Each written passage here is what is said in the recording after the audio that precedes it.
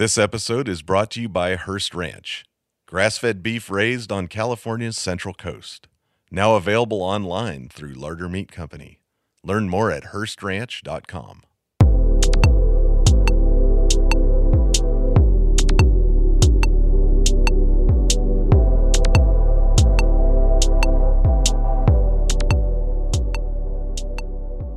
Hello, welcome to Japan Eats and Happy New Year. I'm your host Akiko Tema, a food writer and the director of the New York Japanese Culinary Academy, which promotes a deep understanding of Japanese cuisine in America.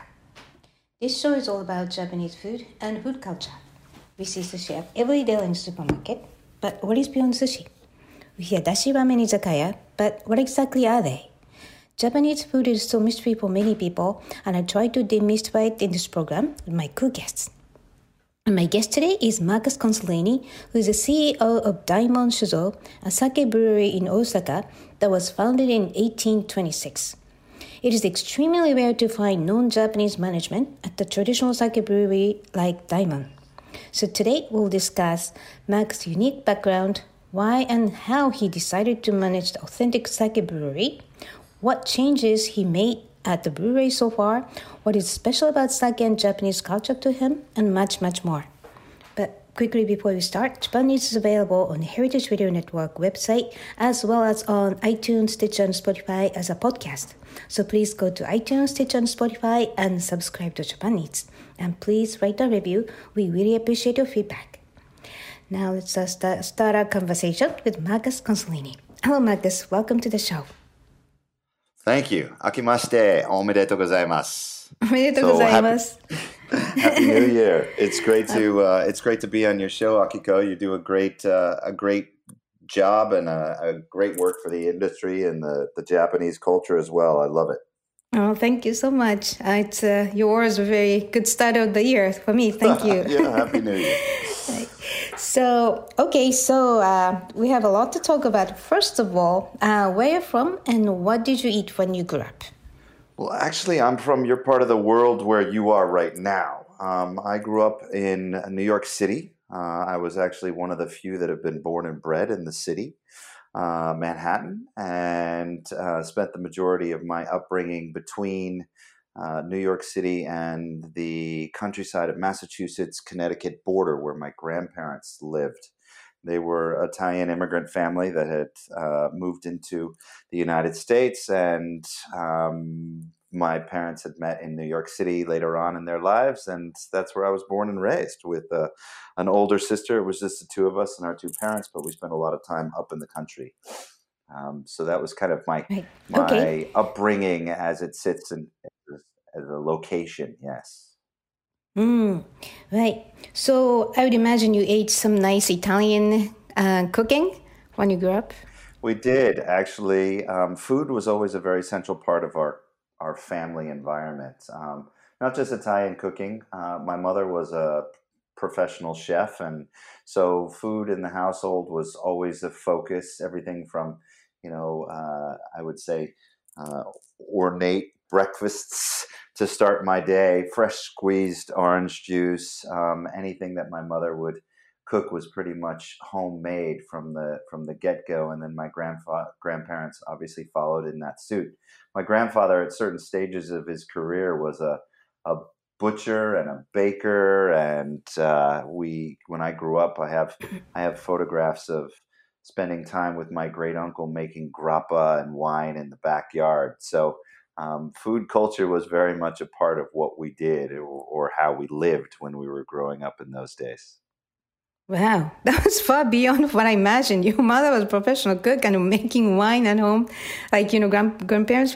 It's really hardcore. So that makes sense that, It was, to them, but to them, it was kind of interesting. To them, it wasn't hardcore. To them, it was something that you just did.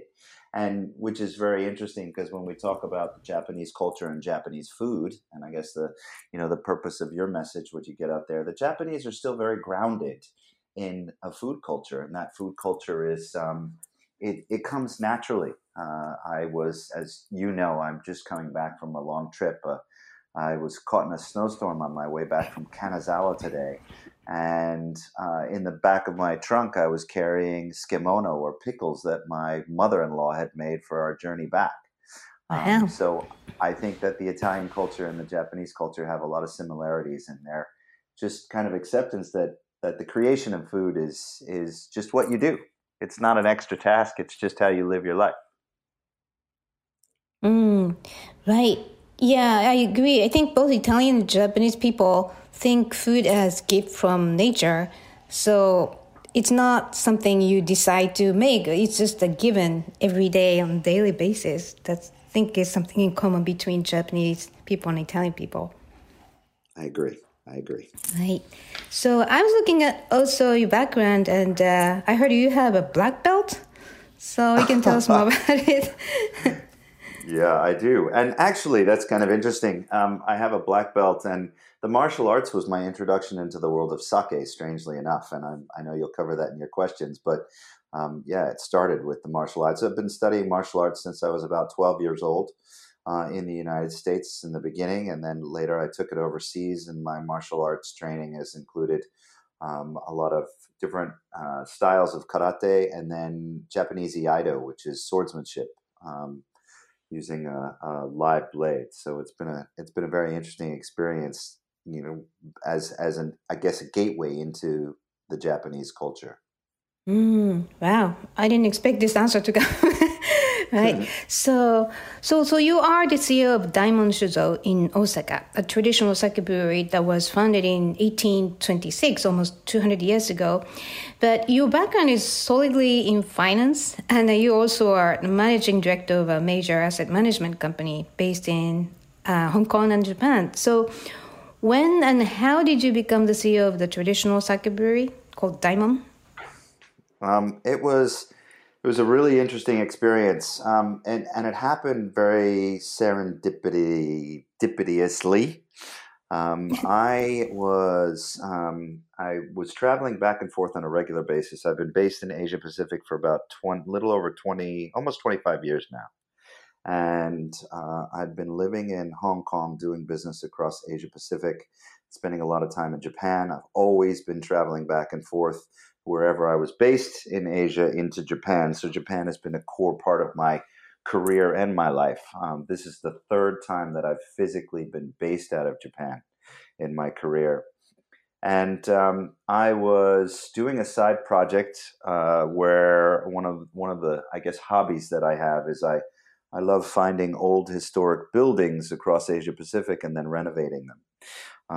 And I was launching a project in Kyoto. It was just it's just a side hobby.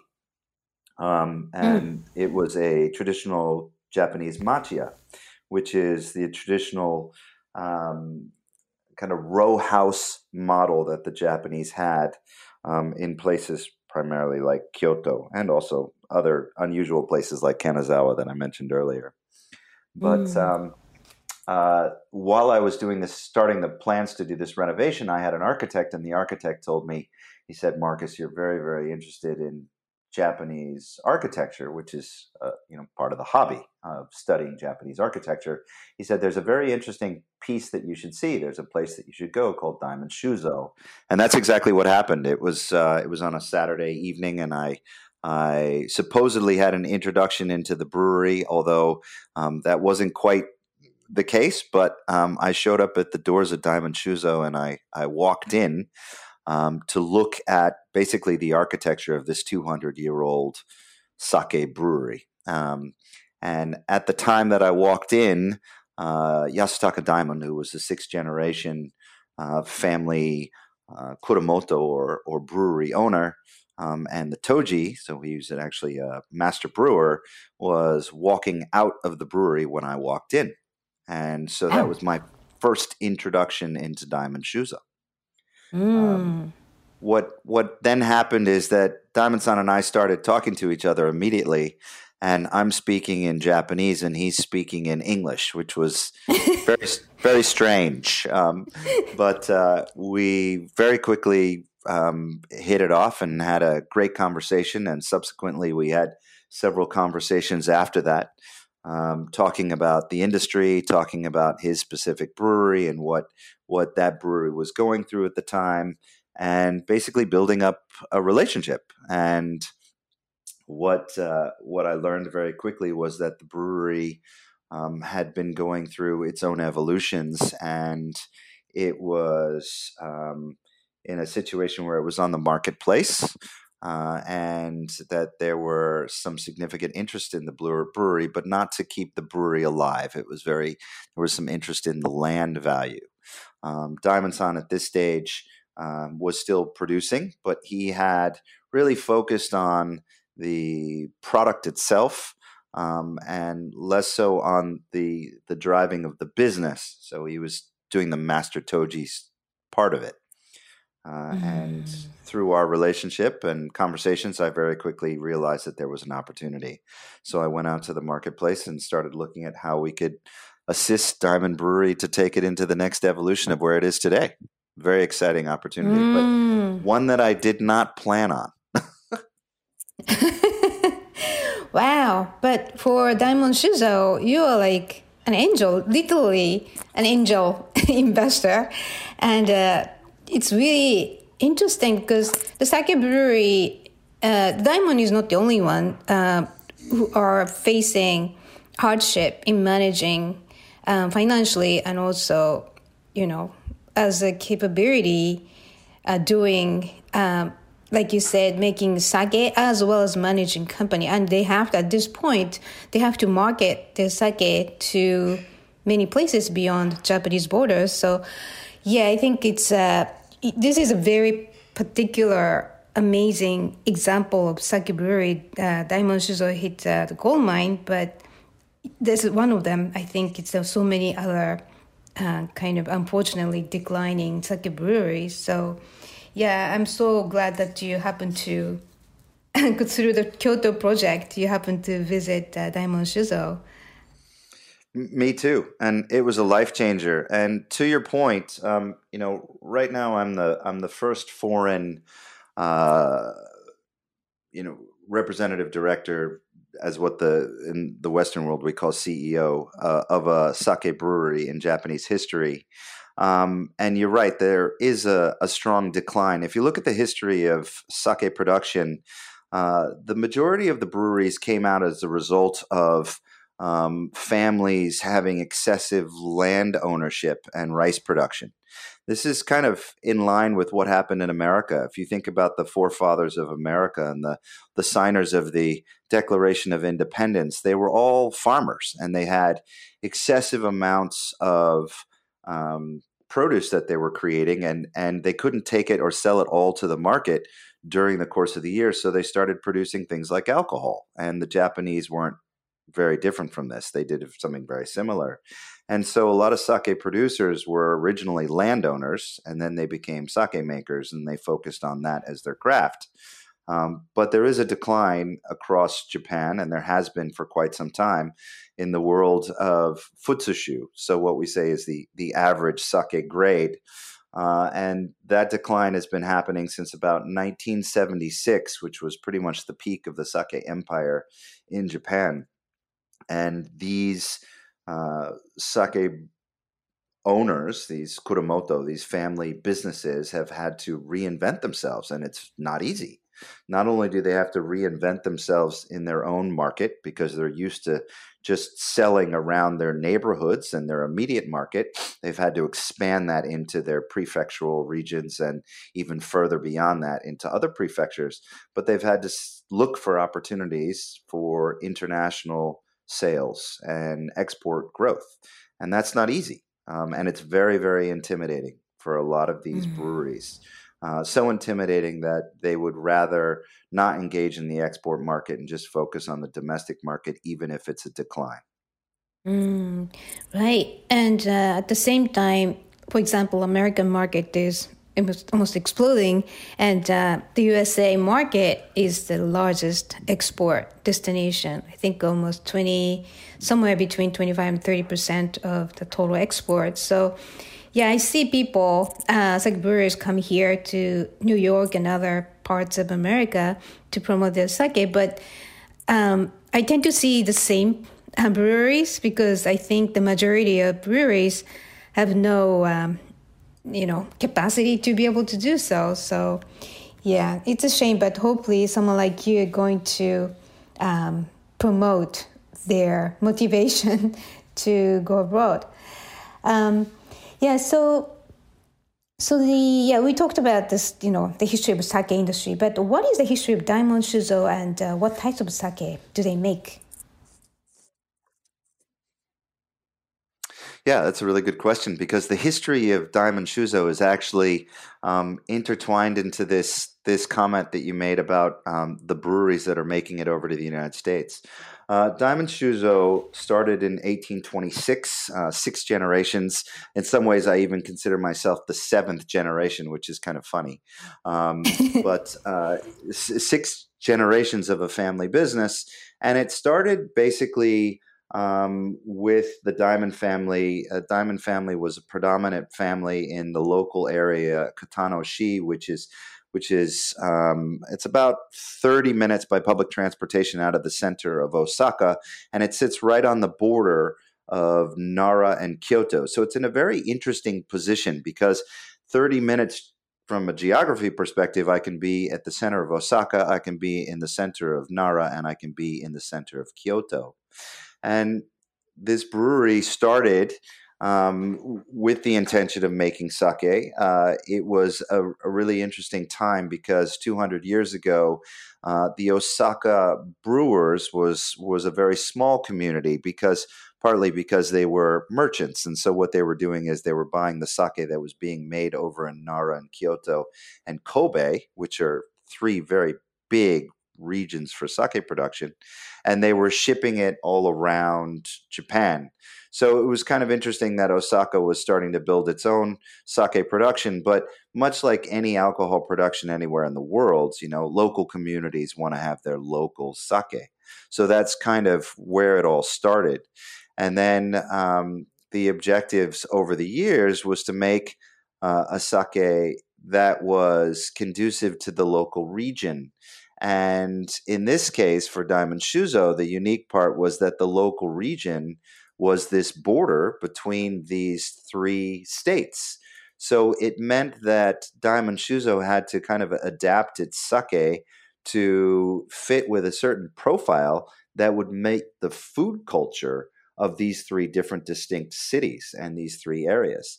And to give you an understanding, and you know this already, but to give your audience an understanding of what that means, the food culture in Osaka is very much fun and lively and social, and it's very street-oriented with things like okonomiyaki and takoyaki. And then you go into environments like Kyoto, where it's much more traditional. It's where the aristocracy have dined. It's where the emperor has built certain food profiles with kaiseki ryori and these kinds of things. And then you go into the oldest of the cultural heritages of the region in Nara, where it's very Buddhist oriented, and it's a sleepier type of culture, and the food is very focused on vegetarian type, Zen oriented Buddhist food cultures. So these 3 different food cultures has forced Daimon Shuzo over the course of the years to really focus on what we call Kamigata umami style. So most producers will tell you that their sake is either of a dry nature or of a sweet nature, or it's high acidity, depending on what they're trying to portray. And yet we're probably in the camp of about, I'd say, maybe 10 to 15% of the brewers across Japan will mention or will stress that their sake is an umami profile. And so what we're trying to achieve is an umami profile that can work with these different food cultures that are basically right at our doorstep. Interesting. Yeah, sake is unique in the sense that it has umami. Wine doesn't have much umami. And that's why sake is very convenient to pair with food. and very forgiving because of one of the reasons is there's umami in it. So yeah, I haven't tasted Daimon Shuzo sake, but I really have to look for it. And I found that in 2020, Daimon Shuzo was awarded the silver and bronze medals at the reputable international sake competition in London, and that's the International Wine Challenge, which is major. Yes. So congratulations. Thank you very much. We've actually done quite well in international competitions since 2018 when we started to enter into these competitions. And part of the reason is because of this umami profile. The other thing that I think there's two other things that I think are quite unique and interesting about Daimon Shuzo and our sake from a profiling perspective. The first is that there's only about 3% of breweries left in Japan that are using flowing mountain water as their mountain water source or the water source. If you look across the whole of the country, about 60% are using well water, and about 35% are using municipal water. So they're using local water that they then wash or they purify. And then there's a very small percentage left, under 5%, that are using flowing water sources. And strangely enough, although we're based in Osaka, we sit right at this borderline with Nara and the Icona mountain range. And that gives us access to an incredible subclimate in the mountains that are literally on the backside of the brewery. And so we get all of our water from flowing water source that is in the mountain and has been part of the Daimon family for 200 years. And that makes what we think, what the market will call the terroir of sake, but we think that adds a very special character to our sake. And then the other thing that's quite interesting is that Daimon-san has had a lot of experience with overseas and international travel. He lived in times in Europe and in India, and he understands foreign palates. And so as a result, what he does besides focusing on just the umami is he's constantly looking at how each one of our products can be uniquely different. So whereas some producers will change maybe the polishing ratio in a recipe and keep other factors relatively similar between different products, we reinvent each one of our products from the bottom up. So each type of our sake is going to be unique, and that gives us a lot of depth and breadth of experience when it comes to the production side of making special sake. Interesting. So going back to that, the mountain water, like flowing water, that means a high minerality than other sake breweries, sake in general? Not necessarily so. Actually, our water, our mineral content is quite neutral, which makes it very easy to work with as a brewer. Hard water has an effect on your fermentation cycle. Soft water has an effect on other components of the actual production cycle, and so we're kind of right in the middle. But it also means that the filtration process is quite natural. It's water flowing over rocks and stream beds and this kind of stuff, and then it goes into a charcoal filtration system. We bring it down into the brewery, and then of course we put it through microorganism filtration systems as well to get it clean as for production. But it is a very neutral water for us, and so we think that gives us a lot of flexibility when it comes to creating an umami based style. Right. And also, Daimon-san, it's funny that he traveled around Europe and India. So, Europe, the food can be diverse. I'm not sure how many countries he's visited, but India sounds like, think of diverse spice flavors. Doesn't mean that it's hot, but the spice is the width of taste and flavors. That must be really influential to his sake. And like you said, his sake is very successful in an international market. So there's one thing that, other breweries may want to think about. How do you pair with sake, sake with other kind of food? Because in Japan, if you live in Japan, it's like sake has to be tasted with Japanese food. Like you tend to think that way, but it is not at all. You used a phrase earlier. You said it's very forgiving. It is very forgiving. Sake is a wonderful drink to go with all kinds of food, and it's much easier to match with certain foods because of the way that it's constructed and its acidity count. It's a really nice pairing. And Diamond-san, like you said, he had this diverse, experience internationally. He spent some time in France. He spent some time in Sweden, and traveled around the region in Europe. And then, like you said, he went over into India, and that has a very, very different taste profile. So those things had a real big impression on him, and definitely, sat in his mind as he learned to become a Toji, because first he came back home basically as the prodigal son to take over the business, and it didn't become a Toji for another 20 plus years. He ran the business with his father, and then when his father passed away, he was the sole driver of the business. And then a little further down the road, he decided that he was really so interested in the production of it that he wanted to become his own Toji brewmaster, which is what he did. And he brought those experiences into our sake production. And when it comes to international competitions, it's been a very positive experience. Wow, that's amazing. So what is special about Diamond Shuzo among many other sake breweries to you personally? To me personally, well, the fact that I've dedicated my life to it is the first thing. It's a special place, and it's a special place for many reasons. One, obviously, we believe that the sake is unique and the sake is very good. But as Diamond-san would say, no matter how you want to categorize it or how you want to analyze it, he'll just look at you and he'll say, just enjoy it. Just enjoy it. So we believe that our sake is something special to enjoy. The geography of the land and the brewery itself, to me, is very powerful.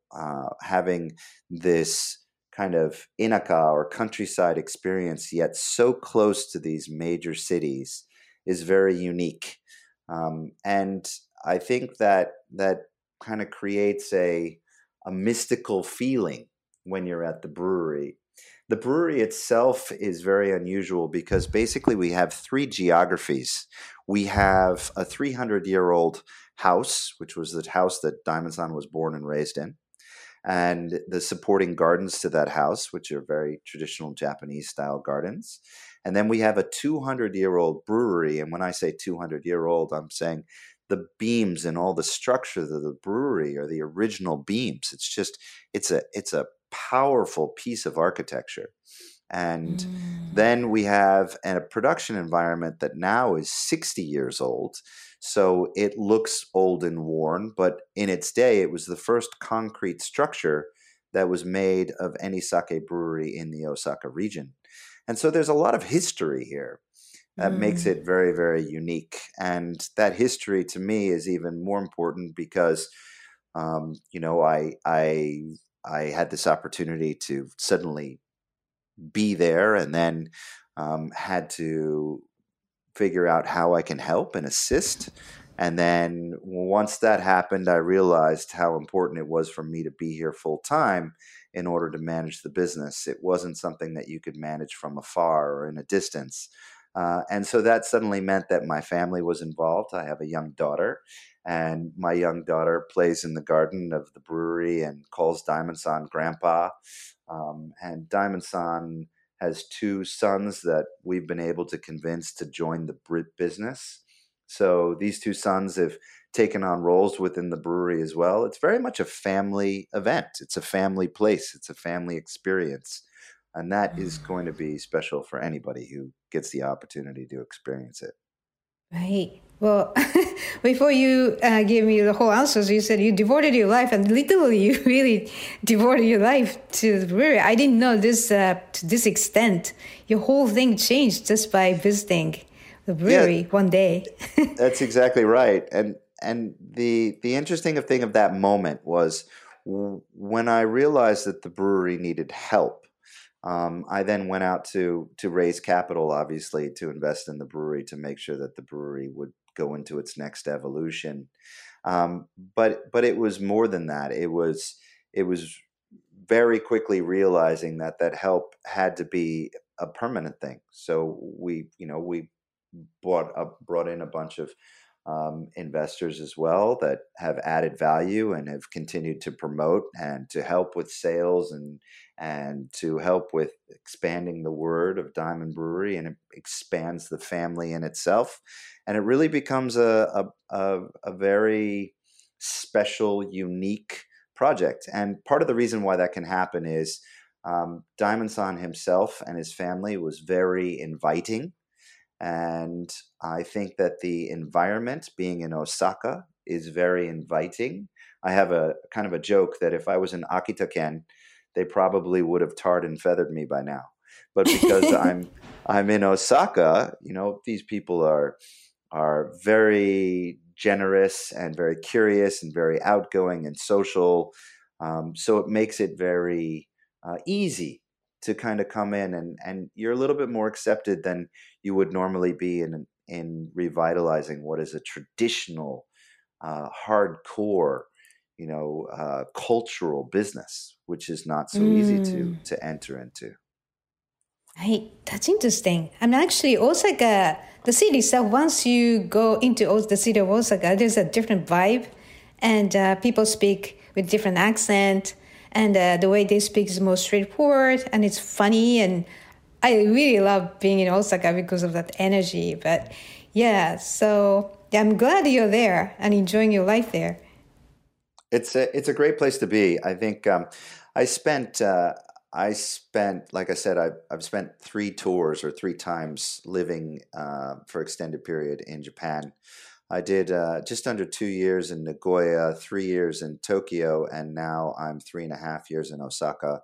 And I loved Nagoya when I was in Nagoya, and I loved Tokyo when I was in Tokyo. And now I have to say, I really love Osaka. I think, and not just Osaka, but the Kansai region, the diversity of within 1 hour being able to go to a place like Nara, Kyoto, Osaka, Kobe, drive over to Shiga-ken.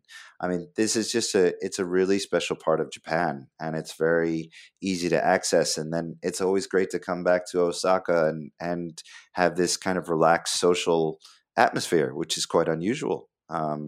So I've been very lucky to find such a spot. And I'm obviously a member of the Osaka Brewers Association, and so I attend all the events and the dinners and the I guess sake tasting events that we host and everything like that. And they've been very welcoming, and they've been very engaging, and in many ways, where I thought that I would meet resistance, it's been the opposite. They kind of see me as the foreign contribution to their family. And so when we do tasting events, they turn to me to be the loud, boisterous New Yorker who's suddenly, calling people in, "Irashaimase," bringing people into crowds so that they can enjoy sake. And it's a nice balance. It works very well. I'm very lucky. Right. And I'm sure your daughter, 4 years old, starts speaking Osaka dialect. That would be very cool. She does. Actually, over the weekend we saw the grandparents and an uncle and aunt, and the uncle and aunt it was an introduction of a new family member. So my wife's brother recently had a baby, and so I was meeting my niece, and my daughter was meeting her cousin. And it was really funny because everybody kept on talking about my daughter's Osaka Ben, her dialect, and it's kind of cool. It was nice. Right, that's super cute. All right, so we'll take a quick break here, and when we come back, we'll discuss what has changed at Daimon Shuzo since Marcus joined the brewery. So please stay with us.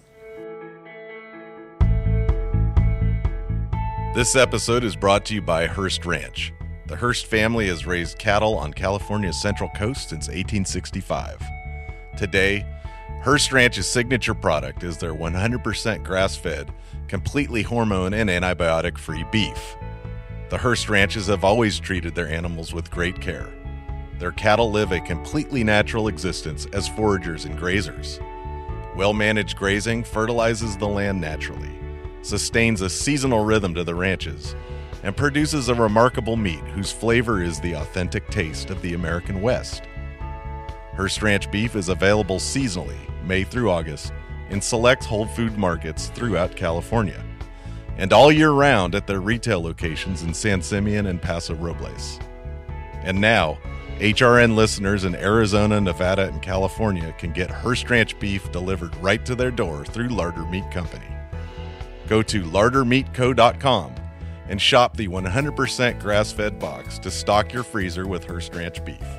That's LARDER, meatco.com. Learn more about the storied history, farming practices, and conservation efforts of Hearst Ranch at HearstRanch.com.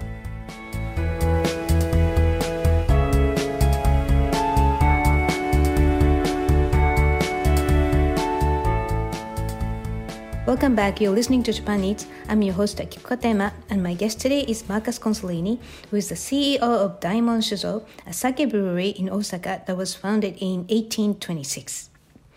So, what is your role at Daimon Shuzo, practically speaking, and how do you split your time between running a financial company and a sake brewery?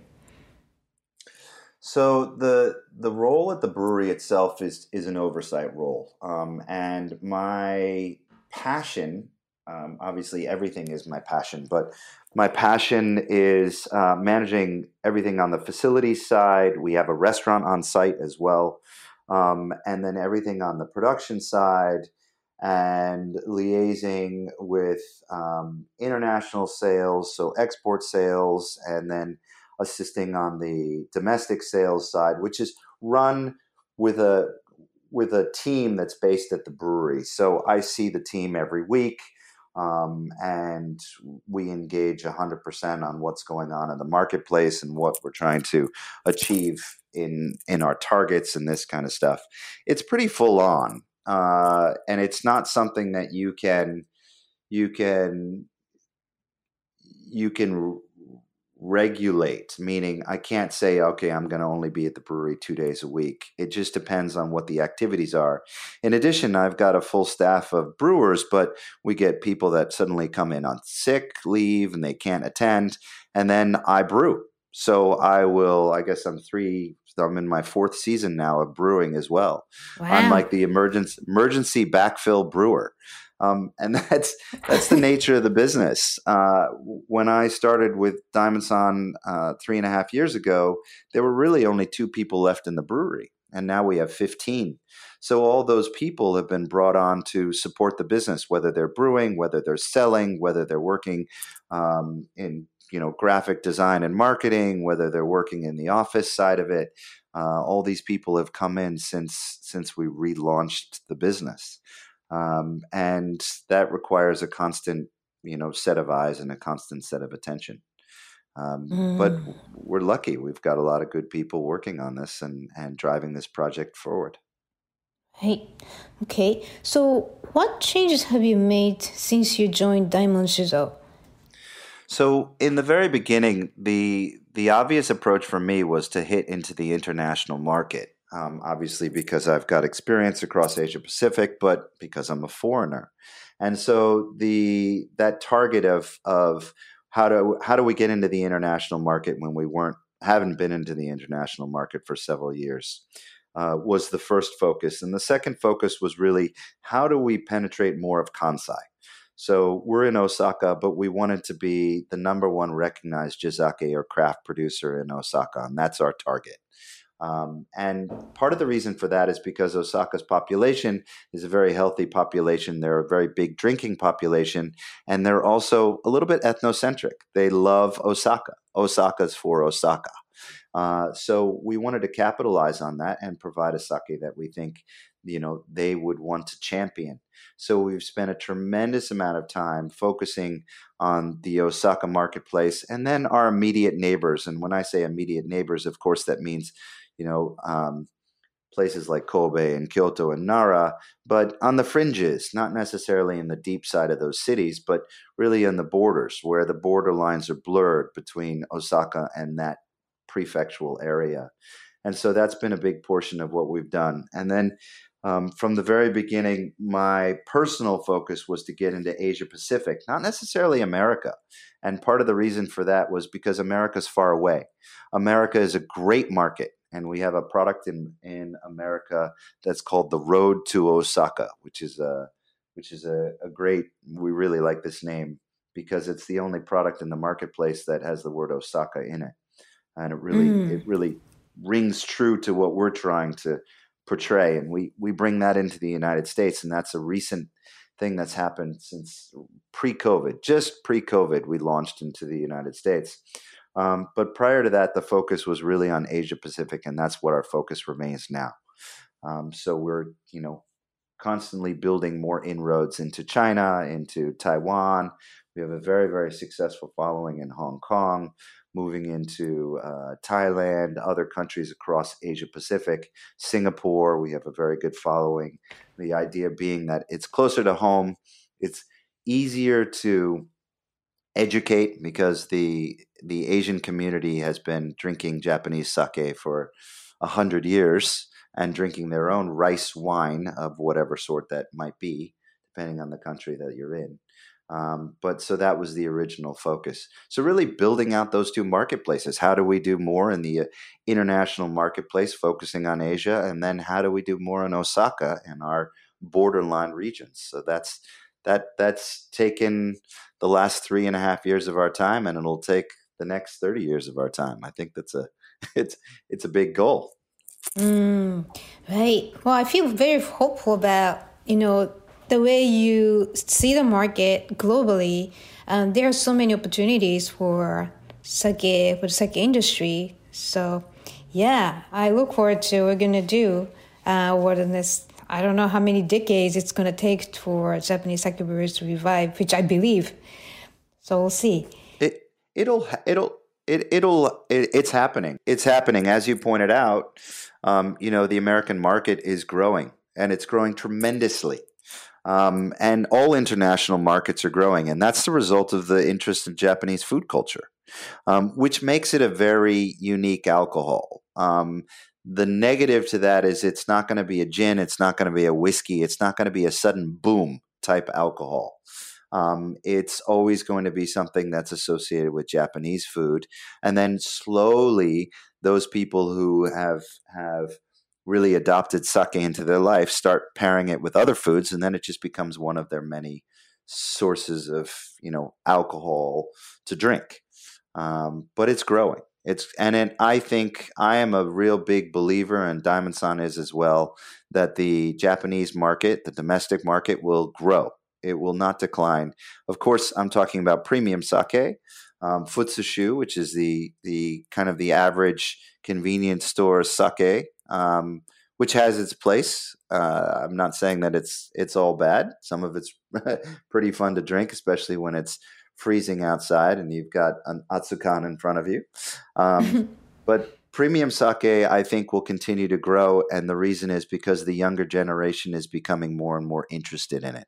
Just like the younger generation became more and more interested in craft beer, we're seeing a very similar pattern in the sake world.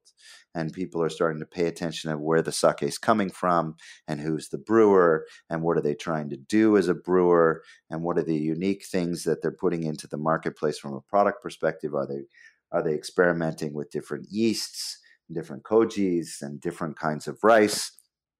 And all of these are making more and more people interested and curious about learning about sake. And I think as that grows, it'll continue to expand the marketplace. Right. Yeah, really, I do agree. And especially, like, for example, something like my father's generation never thought of, that's a sparkling sake that's made in a champagne method, which is a lot of work, but it's a premium and people appreciate it. So that's one of the examples that I think there's a good energy started to be born in the whole industry. So yeah, hopefully it's going to happen soon that we see the sake industry like, wow, they really made a good comeback. All right, so what is the biggest challenge in running a traditional sake brewery for you? I think the biggest challenge is those three words: traditional, sake, and brewery. A traditional business requires a tremendous amount of delicate handling. It's hard to dictate terms. It's hard to answer every task or every objective from a commercial perspective. It doesn't necessarily work that way. And one of my favorite examples is that when I started at the brewery and started revamping not only the product, but the marketing and the labeling, I also approached the pricing.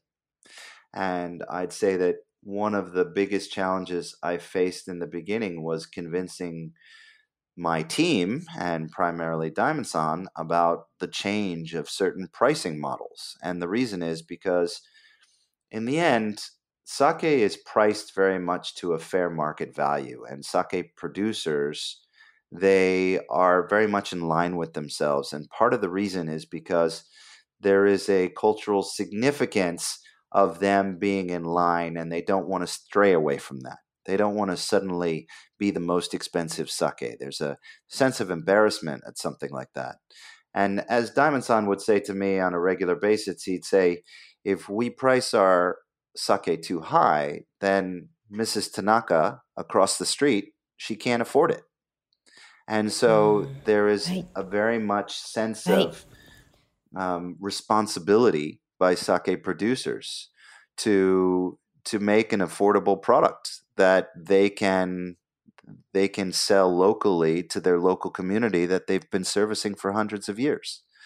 And so that's not going to go away. Right. So you have to be very, very conscientious of that. And then on the sake side, you obviously need to make a product that meets both the traditional requirements of your local community as well as, the unique requirements of an export community.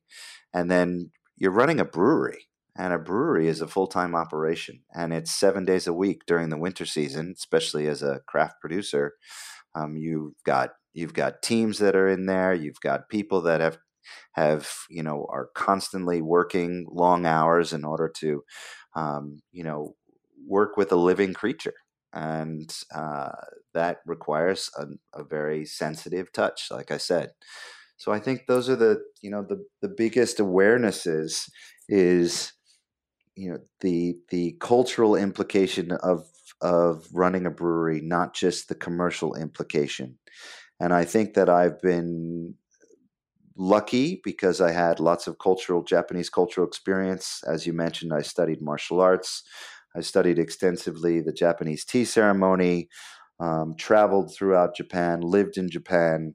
I married. I was very lucky. I married a Japanese woman, although she wasn't raised in Japan. She was raised in England and Wales. I had learned a lot of that cultural sensitivity that hopefully has helped me, assist the development of Diamond Brewery as it goes into its next evolution. Right. Sounds like a never-ending fine-tuning and studying, researching, but sounds very motivating and exciting to give the balance of that delicate aspect, and also you have to meet the market's demand. So it sounds like you're enjoying it a lot. I'm coming from, and when we talk about finance and previous roles that I've held, I've worked in big banks like JP Morgan and investment banking and running trading floors. And while that was exciting because the markets can be very exciting and very stimulating, this is a whole different level of sensitivity and excitement, and I enjoy it very much. And I think my favorite call in the morning is when somebody's sick, and I've definitely got to spend the day, working on the production side of the business. I love doing that. That's getting your hands dirty is a lot of fun. Right. Well, we talked about the Japanese sake industry, and that's been declining quickly over the last decades due to multiple reasons, such as competitive alcoholic products in the market, like wine and craft beer, and labor shortage and succession issues, and so forth. So on the other hand, sake is becoming very popular outside Japan, as we talked. So how do you predict the future of Japanese sake? Like maybe the path, like timeline. What's your So to predict what's is in a your little mind? bit tough. I think that we're going to go through quite a few more years of deterioration of the traditional breweries, and that's because of management skill set, commercial situations. The points that you've raised, inheritance is huge. The younger generation doesn't want to work as hard as dad worked. And so that is having a big impact. And I think that will continue for a period for quite a few more years. And then I believe it'll stabilize. And I think what will happen is that the Brewers Association and the Japanese government is doing a lot to try to promote sake. And organizations like JETRO are doing a lot to try to promote sake. And I think that will continue. And I also think that Japanese brewers are starting to um, tweak, is the word I want to use. They're trying to play with flavor profiles and trying to create a little bit. And it's a very uncomfortable thing for a Japanese brewery to do, because if you make a mistake on a batch of sake, then there's a financial impact that's huge. And a lot of these brewers want to keep experimentation at a minimal, but they know that they need to experiment, so they're learning gradually, slowly, maybe not at the same pace as a craft beer maker, but they're learning, and as a result, they will change and alter their profile to fit a lot more into the export market and the export market's requirements. So I see a lot of upside. When I came into the brewery, one of the first things I did, actually, before I decided to work with the brewery, I did a lot of research. I brought some people together to look at the export market, but also the domestic market to understand where the future trends would be. And I think it'll continue to grow. We know it'll grow internationally, and I think it'll grow domestically.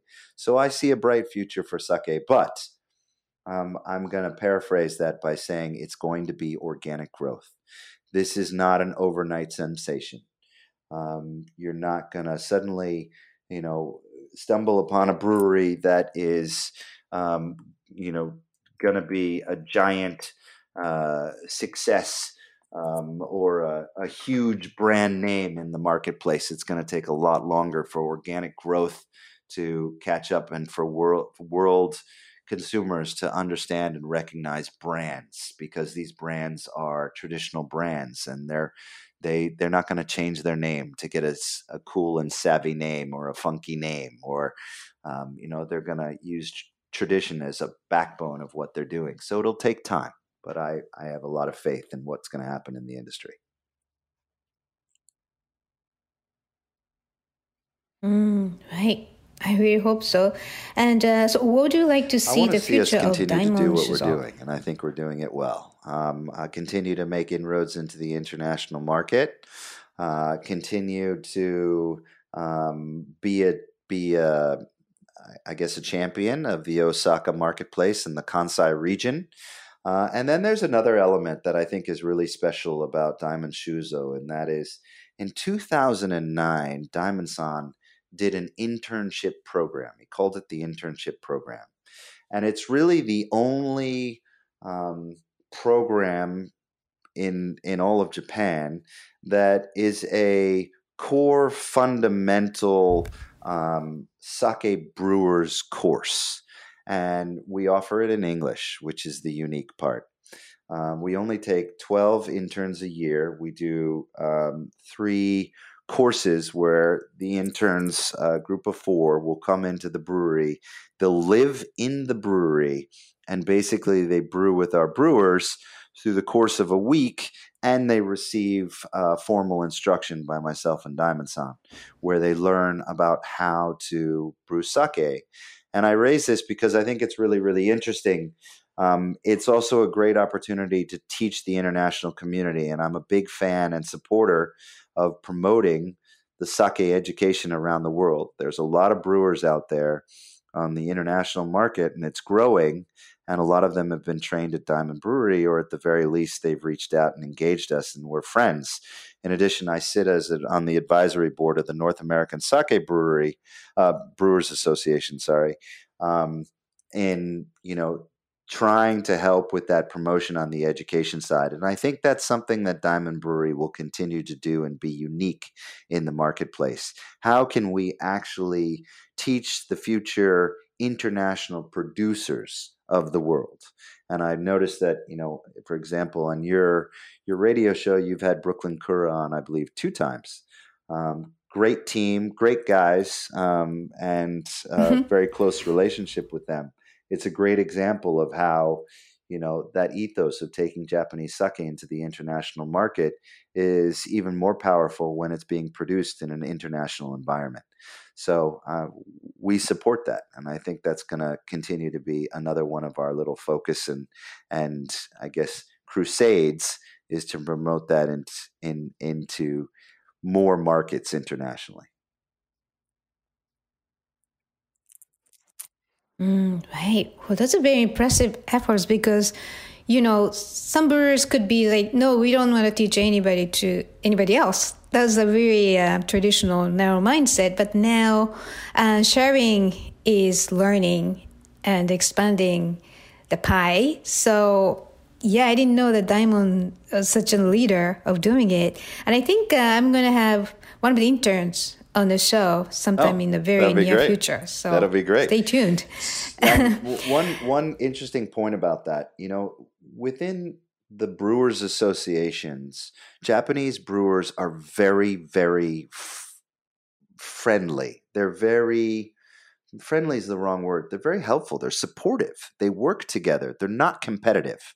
It's not like other markets and other products where you don't talk to your competitor and you're seen as the enemy and you're trying to take market share. Japanese sake is a supportive industry, and so all the brewers are helping each other. And the reason why they've been slow to work with the international market is because the Japanese are intimidated by either international protocols and etiquette or the language. And it's not because they're scared. It's just because they don't want to do something that might offend somebody, something that they don't understand. And so they've been slow to engage the international community in the world of sake. But that doesn't mean that they don't want to. They do want to, and they want to help other producers and other soon to be sake makers in other markets. They definitely want to help them. They're just a little bit nervous about the protocol and the cultural etiquette and the communication style, so they become a little bit more reserved. And Diamond Shuzo has the advantage of having English speaking capability, so we should use it, and we should continue to be a bridge into the world of Japanese sake. Right. Interesting. Right. So the Japanese sake industry, actually, it's interesting that it's very communal in a way, because the government is organizing kind of the distribution of sake rice and yeast, and there's nothing to hide. It's a good rice, you share it, and a good yeast, you share it. That kind of mindset is very communal, and it's a very important, vital part of the sake industry to continue and thrive in the future. So, yeah, and so this is my final question. So where can we find your updates online? Where can we buy Diamond Shuzo sake? In the United States, you can buy Diamond Shuzo. Well, actually, it's kind of interesting. You can buy Diamond Shuzo sake through Vine Connections. You can find it online. Vine Connections is one of the biggest Jizake importers into the United States. They work with wholesale retailer across the United States, all states in the United States, and you can find it under a product brand called Road to Osaka. So all you have to do is Google search Road to Osaka, and then hopefully you'll find where you can pick it up locally. There's also another entry point into the United States. We've done a project with the Tatsuya Group down in Texas, which is a very, very unique and very successful Japanese eatery group that started off in the ramen side of it and have moved into a lot of other different food profiles, izakaya style, nabe style, these kinds of things. And we are doing a house label with the Tatsuya Group that we will soon enter into the national marketplace as well. So by middle of this year, you will hope to be able to offer 3 different sakes on the shelves across the United States for people to all enjoy. If you're in domestic Japan, it's very simple. You just go to our website and we will ship to anywhere in Japan that's at exciting. any time. So, all right. Right. Right. So the website, what is the website? For Diamond Brewery, it's www.diamondbrewery.com. And that's for the domestic marketplace. Yep. So if people want to know more about yourself, where can we go to? Sure. Social media. Social media. I'm not a big champion of social media. I do have an Instagram account that's under my name. And you can see things about Diamond Brewery. But we also have Instagram accounts under Diamond Brewery. And again, it's DAIMON, so it's really easy to find. We also have Facebook under Diamond Brewery, Twitter accounts under Diamond Brewery, and then if you do a Google search on Diamond Brewery, when you come up to the website's also in English and Japanese both. So it's easy to see our different products and learn more about the brewery.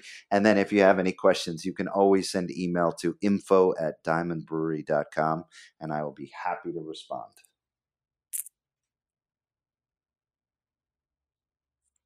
Excellent. So, well, thank you so much for joining us today, Marcus. And I know it's so late over there in Japan, so my apologies. But it was a great show, so thank you so much. Akiko, this was great conversation. I really appreciate it. And again, Happy New Year, and keep doing what you're doing. It's an awesome program. I'm a big supporter. Thank you so much. So listeners, if you have any questions or comments about the show or suggestions for show topics or guests, please contact us at japaneats@heritageradionetwork.org or at kikokatayama.com. Japan Eats is a weekly program and always available at heritageradionetwork.org as well as on iTunes, Stitcher, and Spotify as a podcast. Engineer is Amanda Wang, and thank you for listening. I will see you next week.